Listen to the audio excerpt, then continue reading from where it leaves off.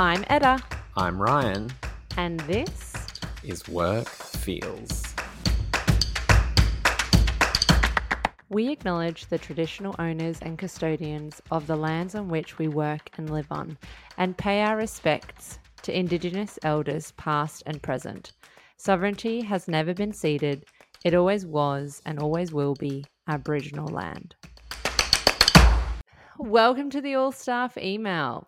This is where we discuss our pursuits of a better workplace and a better world and our hot tips for life. This week, we are talking about workplace design. That's right, team. We are chatting all things workplace design, from office layouts to furniture, lighting, and even the psychology behind our spaces. But first, Etta, tell me, how was your week? I'm hoping you've gotten some more sleep recently. And how's work feeling? Look, I'm going to keep it really short and sharp because I don't want to bang on about my sleep deprivation. And so what I will say is I'm no longer in that horrible downward spiral. Bryn is miraculously, basically overnight, just sleeping through the night.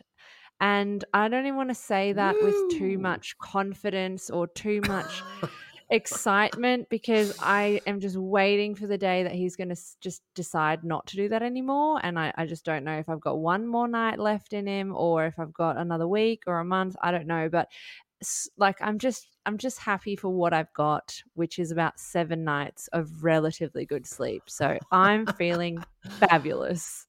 That's amazing. Look, I think some of the young parent listeners would be quite keen on this information and how you've managed to do it. So I think it was you had like the plan, right? You had the action plan. I had the it's intervention obviously plan. Had some benefits. Yeah. Well, the plan was not written by myself. It was written by my mum, basically. She intervened and said, here's the plan. This is what you need to do. Rescue. To the rescue. So if you have a mum or a friend who has the capacity to write you a plan, I do, lean on the people around you. And basically we just fed him a lot of food. That turned out to be the key. He was hungry. That's why he was waking up so much. And now we just stuff him full of food. He basically is like, we are the parents now that just force feed our child. Like, you have to finish everything. He has no interest in food, no interest in eating. And so we have every trick, up our sleeve. We've got screen time. We've got dancing and singing. We've got puppets. We've got toys. Like, there's about 50 toys that we pass him. It's a full-on production. It's a massive commitment. But he fills up with lots of food, and then he's been sleeping really well. So, yeah, I'm happy. And work's been so much better since I started sleeping. It makes sense, more sleep, better work. Yeah. I'm a better person. How are you? Love it. I'm very well. Work is going good. Happy to report. A few things that have been have happened in the last week or so. So we've been doing I think I mentioned this previously on the pod, maybe. We've been doing a mentoring program within our own company, which is really cool. Quite often when you have a mentor, it's probably outside of your own workplace. It's not usually within, because you probably want to discuss things that are like perhaps a little bit personal, or like maybe like non-work related or salary related, or stuff that maybe you don't want to divulge to another colleague. But it's really great the way they set it up, that they basically given us the space and privacy to discuss whatever we want to discuss with someone. And there's actually like kind of like a privacy agreement in the mentoring program that whatever you discuss can remain confidential, which is really cool. And it's the first time I've done this thing in a formal capacity. And I think it's really interesting to have someone as a mentor in your own workplace, because I think it's good, particularly for young people, and then people, trying to, I guess, move on up in your career. But it's been really great to kind of draw on someone's knowledge and experiences that's sort of is a couple steps above you, not like what they intentionally did when they paired us was they didn't, put like a junior with a director, because obviously that doesn't make sense. So they put you with someone who's like a couple steps above you, so you can really draw on their experiences, their tips and tricks for how they've navigated their career. And it's fabulous. I highly recommend if anyone wants to suggest it to their workplace. I think it's really great. It may seem unconventional to some people, but I think it's really great, and I'm definitely getting a lot of benefit from it. I also went to a really great event recently. We've got a really amazing associate in our office who is our First Nations lead. He sent around an invite to the City Talk in Sydney at Town Hall, and it was all about the voice to Parliament. A whole heap of us from work went along. My partner Marcus came with me as well. And the event was just mind-blowing. Sydney Town Hall #1 is just a pretty spectacular venue. It was just such a powerful event that really gave me a more holistic understanding of the voice, and what it was, and how it's going to function and what it means for the future. I knew a fair bit about it already, but I was definitely keen to understand it deeper. So some of the speakers were Linda Burney, who I think a lot of people may know Linda Burney. She's been on the television a lot recently. Clover Moore, who's the City of Sydney Lord Mayor. Love Clover, big fan. Noel Pearson, Thomas Mayo, Kerry O'Brien, Professor Anne Toomey, Shane Phillips, and Dr. Shireen Morris. So it was like star-studded lineup of speakers. It was absolutely amazing. And they really shed light on why the voice matters so much, what the voice can do, a lot more about the Constitution, which I found interesting, because the Constitution is not an easy thing to understand. Like, constitutional law is seriously nerdy and like quite complex. But the speakers really helped break down like the importance of enshrining, love that word, enshrining something into the Constitution to make sure it is there forever.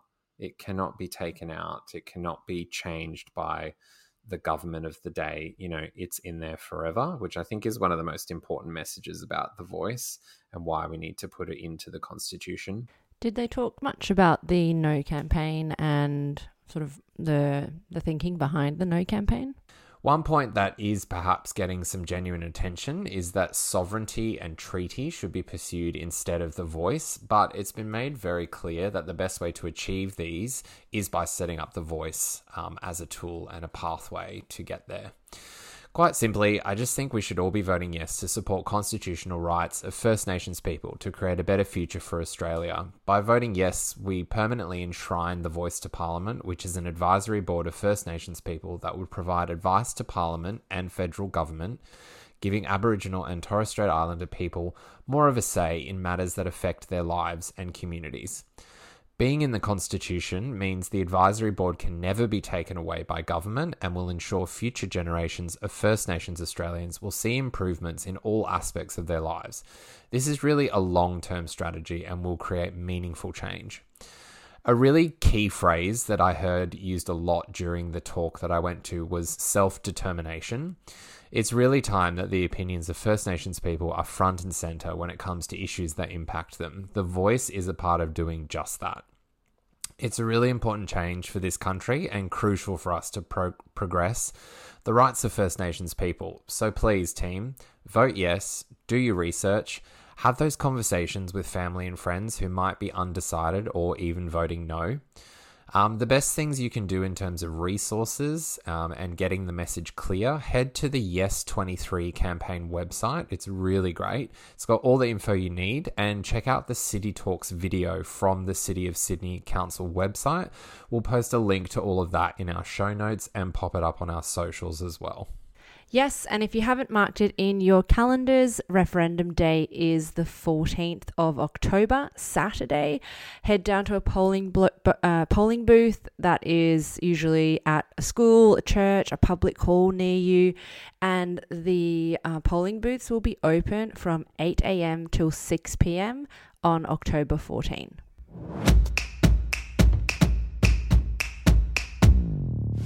Okay, juicy updates from the news. We want to bring you the hot topics of the news that are related to work. And the first one is that female tradies are on the uprise. Previously, women have made up just 2% of people who work in trades.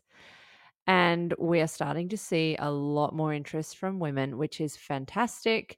We are also seeing the government allocating money in the budget to support women in male dominated industries and make these industries more accessible to women, which is amazing. There's also across the board more people coming back to trades and choosing a trade rather than a university degree, because I think people are starting to see the benefit of starting your career without that debt and stepping into a well paid job and like not necessarily going to uni for a piece of paper. Absolutely. I think that we are have truly we're coming to the other side or the end of like the uni degree era being the kind of be all and end all of like jobs and education and the only pathway forward, which I think is amazing. I just love that you say that as I approach the max limit of my hex.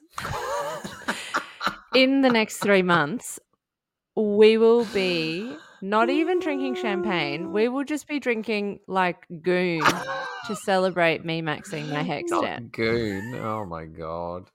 You'll be drinking Okay, jungle juice. some Fine. some passion pop.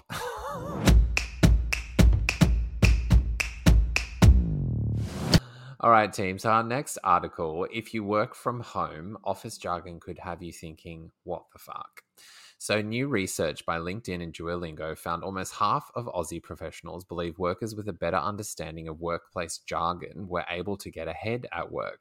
The research showed some of Australia's best loved jargon was lifted from cult shows like Kath and Kim, that's nice, and classic movies like The Castle. There's nothing like dropping a well-timed "tell him he's dreaming" in a meeting. I think this is hilarious, and I certainly think it definitely affects our generation a little bit, but I think for Gen Zs entering the workplace, and particularly people who maybe started their careers during COVID and weren't in an office for like 2 or 3 years and have now entered the workplace, I think it can be really confusing for when like a boomer might be using all these bits and pieces of jargon and someone will be like, what the fuck are you talking about? Right.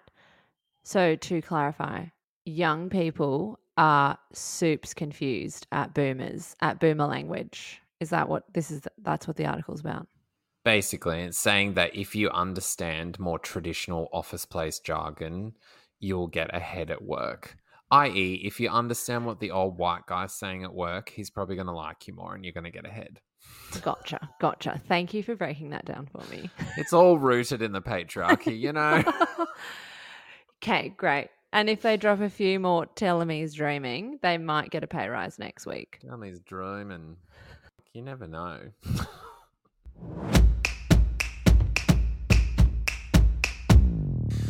Also, team, this week, the largest office building in the world was unveiled.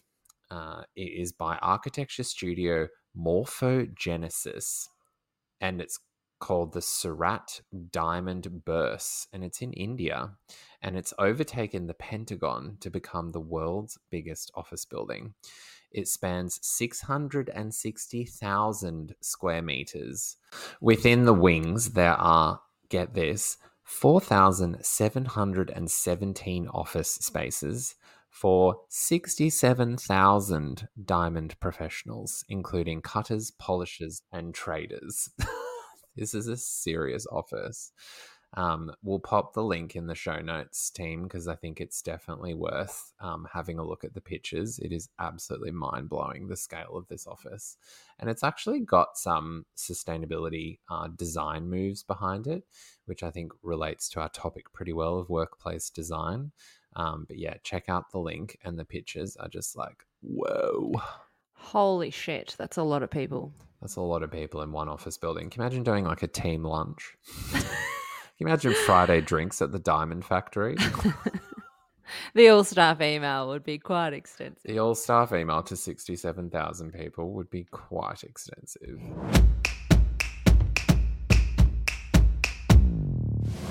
All right, team. So let's get into our main topic of workplace design. It's such an important topic for workplaces, and it really impacts the way we feel at work. It's a topic that's ever evolving and is always able to be improved. We've gone from stuffy grey cubicles to now comfort, quiet, adaptable, lush, and healthy workplaces. Well, at least in some.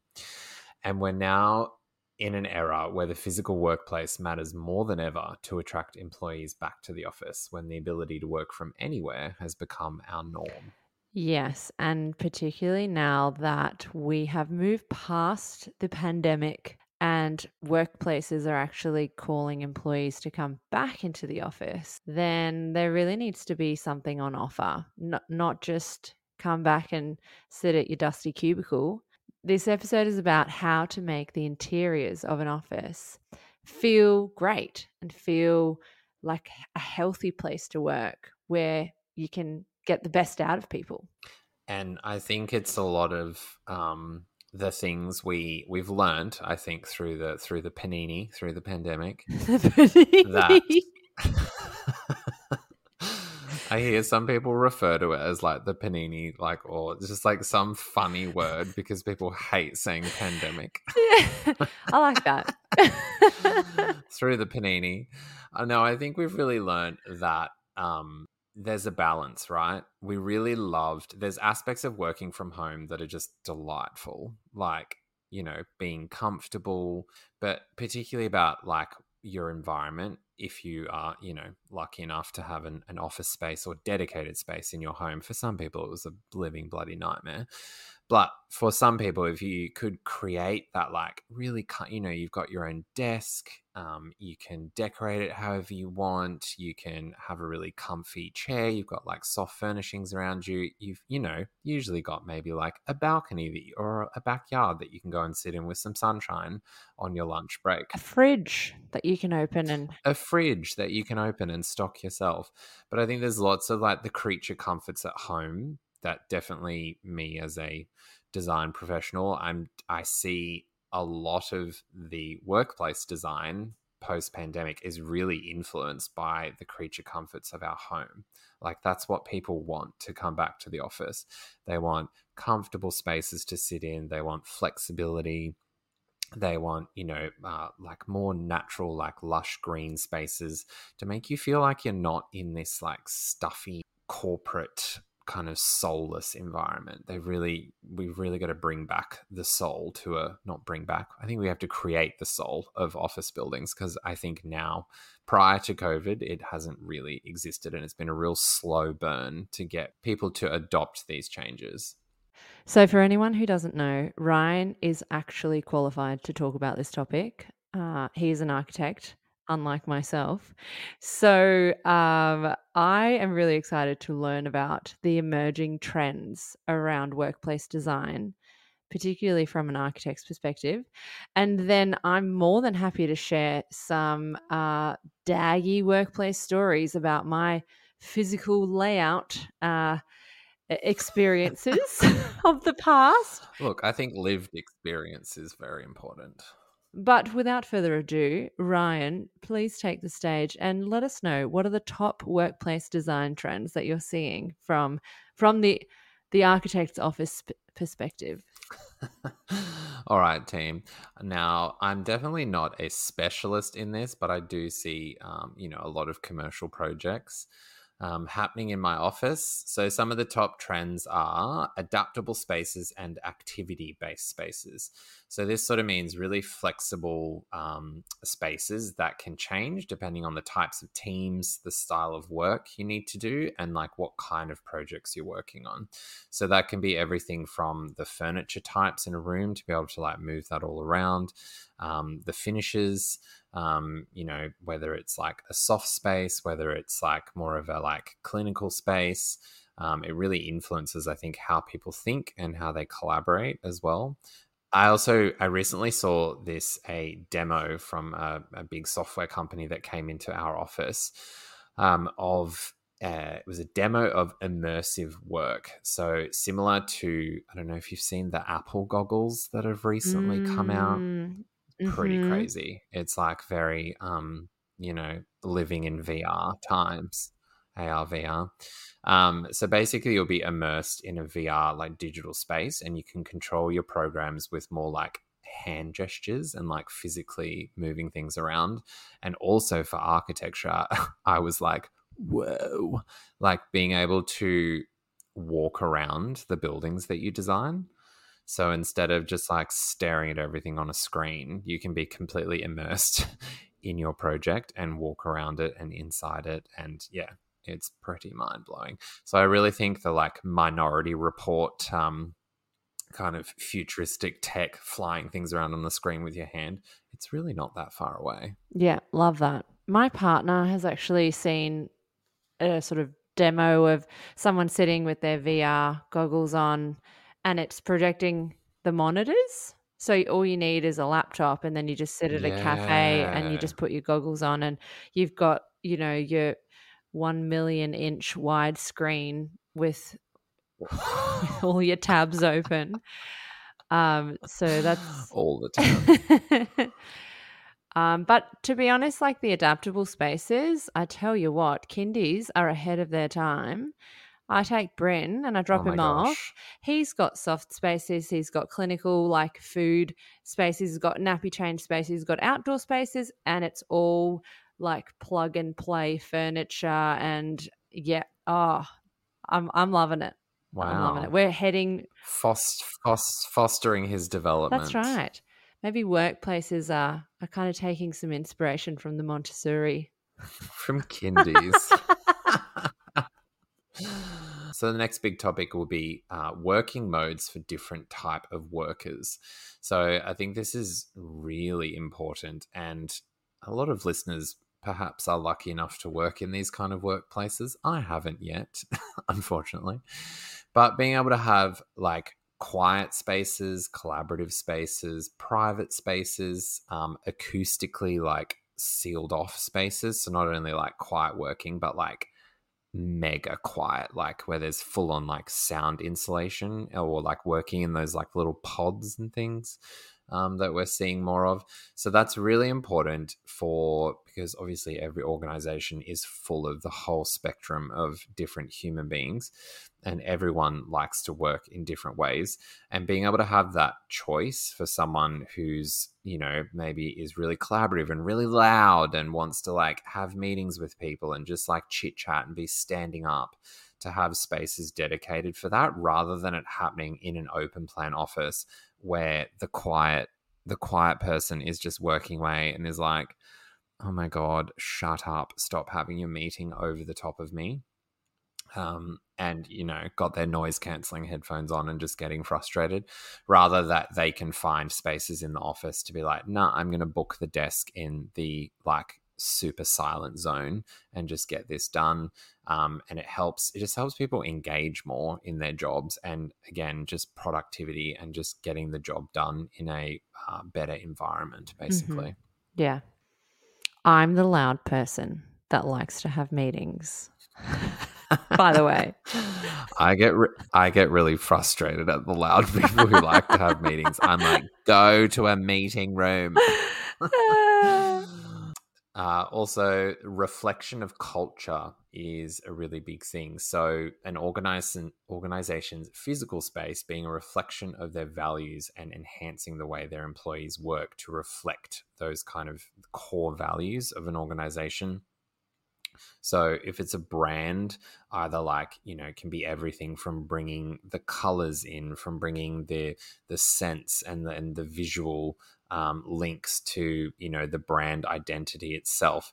It's also then like values based. So it's like, okay, we're a super collaborative company, or, we're a sports company that has, obviously our highest value is people playing sport. So maybe in their offices, they actually have really awesome little areas where the staff can go and like, play, and like there's like recreation spaces, or a beauty company has amazing, stations where you can beautify yourself, or just working in Glam the stations. way, yeah, glam stations at work or anything like that, where it's bringing in, I think that's where companies are trying to get their point of difference to be like, yep, come work for us. Look how cool our office space is. Like, you love our, our brand or our identity and our values, but we're also bringing that to you in our physical space, which is like Mm. top tier, like, grade A working environment. So just beyond printing out the values on posters and putting them on the walls, which And I'm sticking them to the I'm wall. so glad we're done with that. But yeah, no, that's nice. Bringing it to life in a really interactive and tangible sense. It's nice. And also what we've all learnt through the panini, the integration of tech is something that is super duper important now. So the ability for anyone, obviously, to be able to connect with anyone in any space. Obviously, digital connection has become super important. It's obviously just normal now for you to have, Teams or Zoom meetings all the time during the week.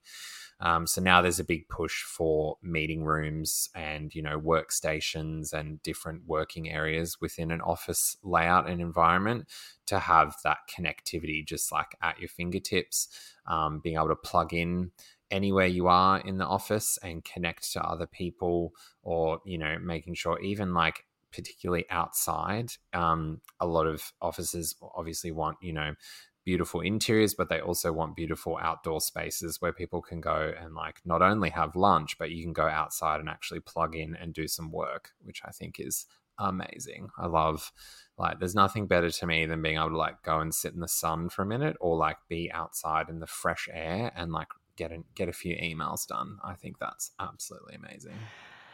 And what I think is absolutely amazing is my very most favorite thing in a workplace is a dashboard.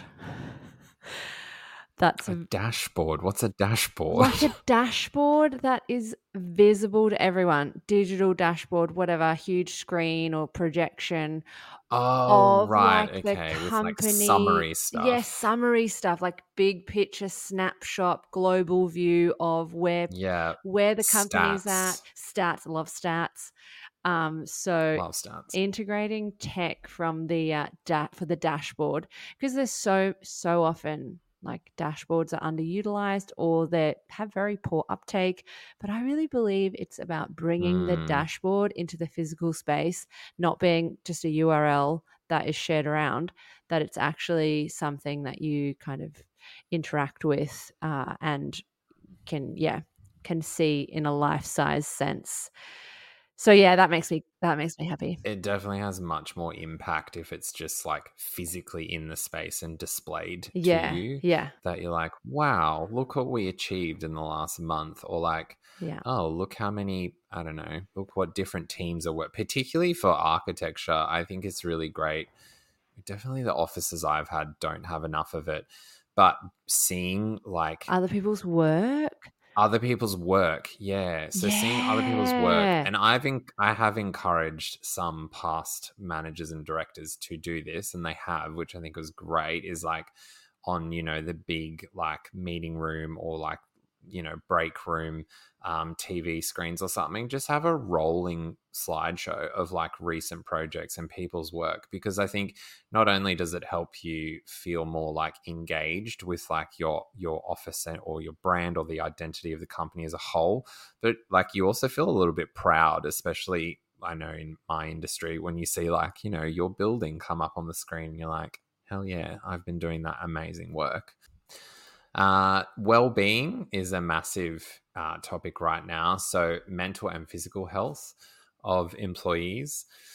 Um, that can be everything from, gyms, yoga studios, spas and saunas, even in offices. Like, they are going like full on with like being able to offer you the most amazing spaces to not only work in, but then also relax, get your exercise done. Also provide like quiet spaces that aren't just work focused, so they're just general kind of like quiet spaces where you can do anything. You can meditate, you can do yoga, people can use it for prayer. They're like really flexible spaces that help you just reset yourself. Before, after, or during work hours. It's really crucial to keep employees happy and healthy.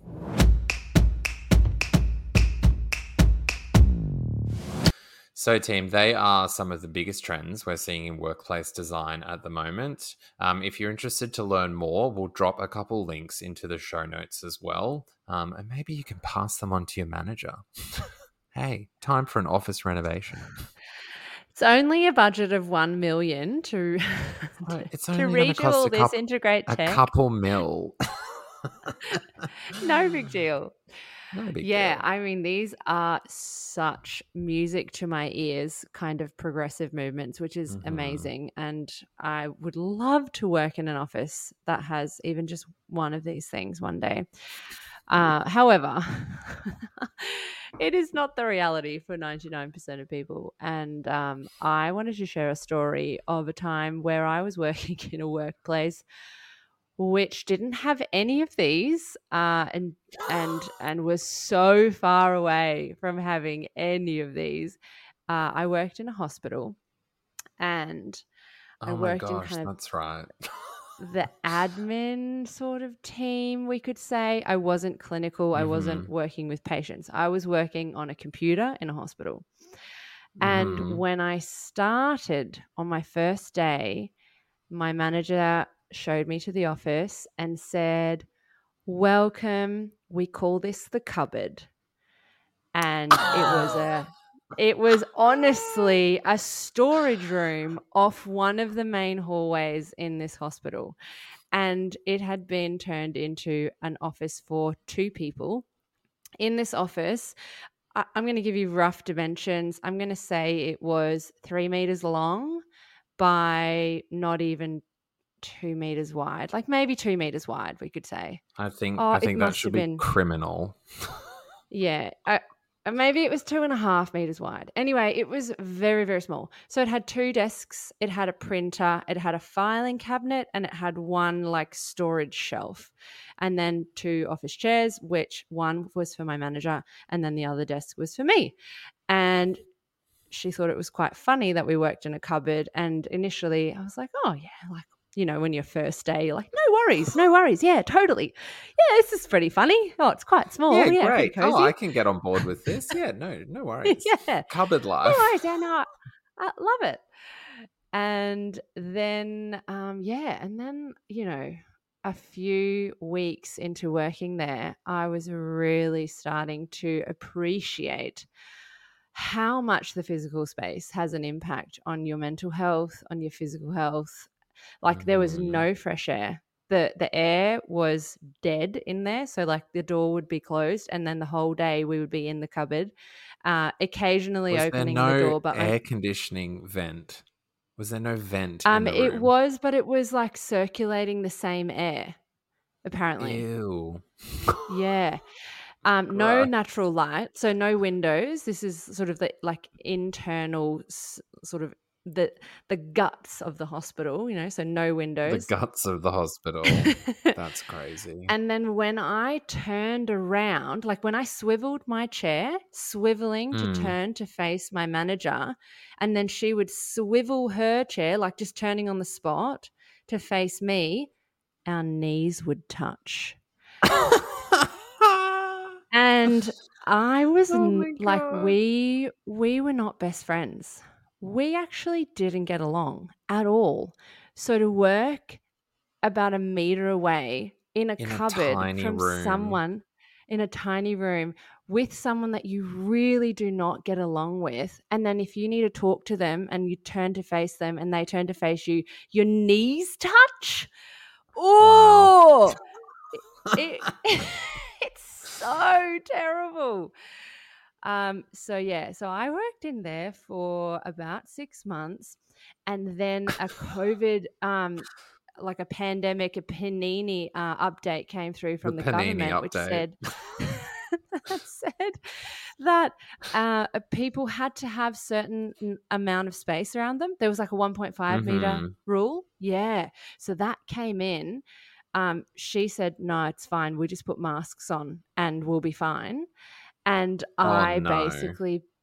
I basically begged the head nurse to just enforce this 1.5 meter rule. And she said, yep, no worries. You guys can't work in that office together because it's too small. And they put me in another cupboard, but at least a cupboard by myself. The silver linings of COVID. You got to go to another cupboard. Yeah, Now, yeah. now, Oh, did you this do anything to improve this cupboard? Did you bring a few plants in? Did you hang any posters on the walls? Did you? I didn't. I could have, but I didn't really feel safe or empowered to alter the space because of the relationship that I had Mm, with this particular manager. So she was someone that I essentially reported to, and uh, and so I had to really like navigate on her terms. And I just didn't feel like, firstly, I didn't feel like a little pot plant was going to make much difference. Like, you know, I was up Shit's Creek or whatever. What's this? Schitt's Creek with no pot plants. Yeah. Yeah. So I think from that moment, from that experience, I am obsessed with with With giving workplace people design. with giving people at least natural light and ideally fresh air and space so you don't hit Absolutely. knees with your manager. Um that yeah, I think that's got to be the starting point. And then anything beyond that is a real bonus. Absolutely. I think it's the fundamentals to productivity, to happy employees, to collaborating effectively, to retaining employees. Like it all hinges on your physical space. The relationships that colleagues have, like the office like culture, the organizational psychology, like this all comes back to how we arrange these spaces, how much natural light we give people, like flexibility and different options for different spaces. It's so important. So if you work in a workplace where you don't feel like you get adequate natural light, for example, it's really hard to get a lot of natural light when you work in a hospital because patient rooms are on the outside, and then Hmm. staff rooms and meeting rooms, they're all in the guts of the hospital. And this is often because hospital floor plates are so deep. So the hospital building itself is really, really deep. So a lot of internal program ends up having no natural light, which the trend definitely in every industry is pushing away from super, super deep floor plates. So you actually get courtyards and like much more like dynamically shaped buildings that allow natural light and ventilation. Yeah. So no more cupboards, no more office cupboards. Oh, music to my ears.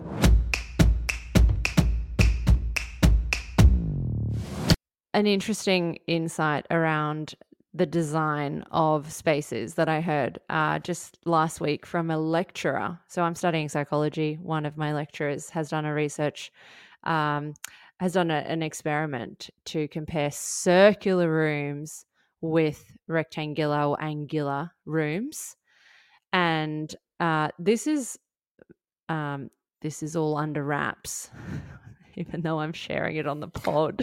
Com- Guys, Confidential on the don't pod. tell anyone. But no, Exclusive info. Bow, bow, bow, bow, bow. what I mean is that it hasn't been peer reviewed. It hasn't gone through like the proper process. So this is just Edda with anecdotal examples. But essentially, apparently, maybe who knows? I may have heard that circular rooms contribute to people who are inside those rooms having more creativity and a host of other things, which I'm not going to go into. But basically, the discovery was that actually being in a room with circular, rounded walls was beneficial to sort of one's cognitive performance. which is very cool, but I really don't feel like it's very practical. What are your thoughts on this as an architect? Like, how are we going to design circular rooms? No lines, no squares. Yeah, look, I think it's definitely proven from a lot of like social studies that when you gather in a circle, it's a great way to like level out hierarchy. People feel more included. People feel like they can share more easily, like across a circle rather than on like a rectangle where there's kind of like a hierarchy going on. But yeah, no, look, I'm a huge fan of like more organic and kind of circular spaces. I think they're really beautiful, but they're not very efficient, Yeah. unfortunately. And efficiency drives architecture because it's all about the amount of materials and the amount of money that a project costs. And it's like its running costs. You know, it's a lot more efficient to plan out a rectangular building than a circular blobby building. But it's interesting. It's like the best ways human beings function is definitely in more organic, natural spaces, and it's like the best way that architecture and like cost functions is in a rectangular way. So I think it's about kind of like blending the two. You can kind of conceal the fact that maybe a building is like a complete rectangle, but when you're on the inside, you can have like softer, you know, curved walls, or you can create kind of like these cool circular spaces within a rectangular box, which can kind of have a totally different dynamic.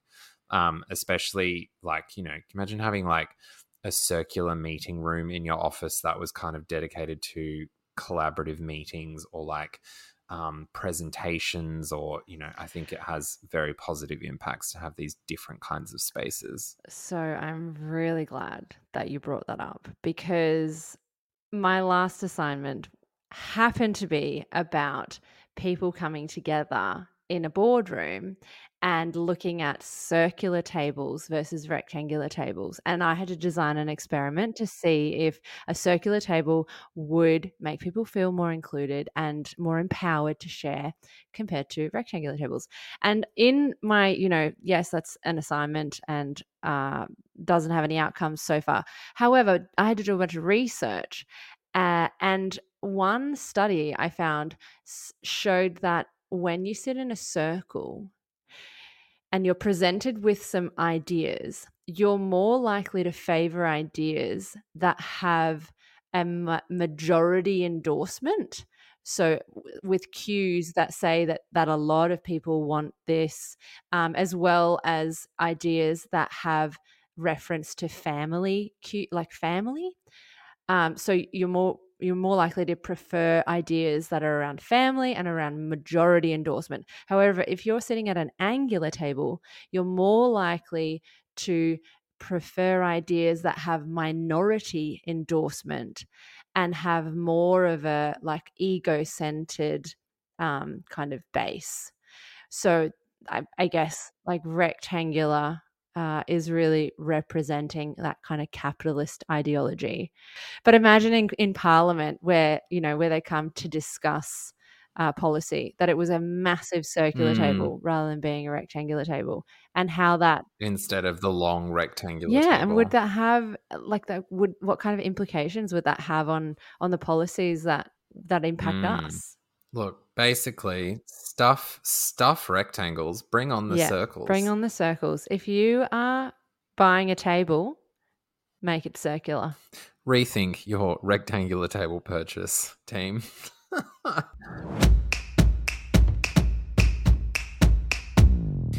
So, team, our next ep coming up is all about psychological safety at work. We'd love to hear your experiences, so please get in touch with your work stories, ideas, or even some feedback via email hello@workfeels.com, or send us a DM on socials. We're on Instagram and LinkedIn. Remember to rate, review, and subscribe on Apple or Spotify. You can find us on Instagram @WorkFeelsPod, and on LinkedIn, just search for Work Feels. Until next time, team, I'm Edda. I'm Ryan. And this is Work Feels.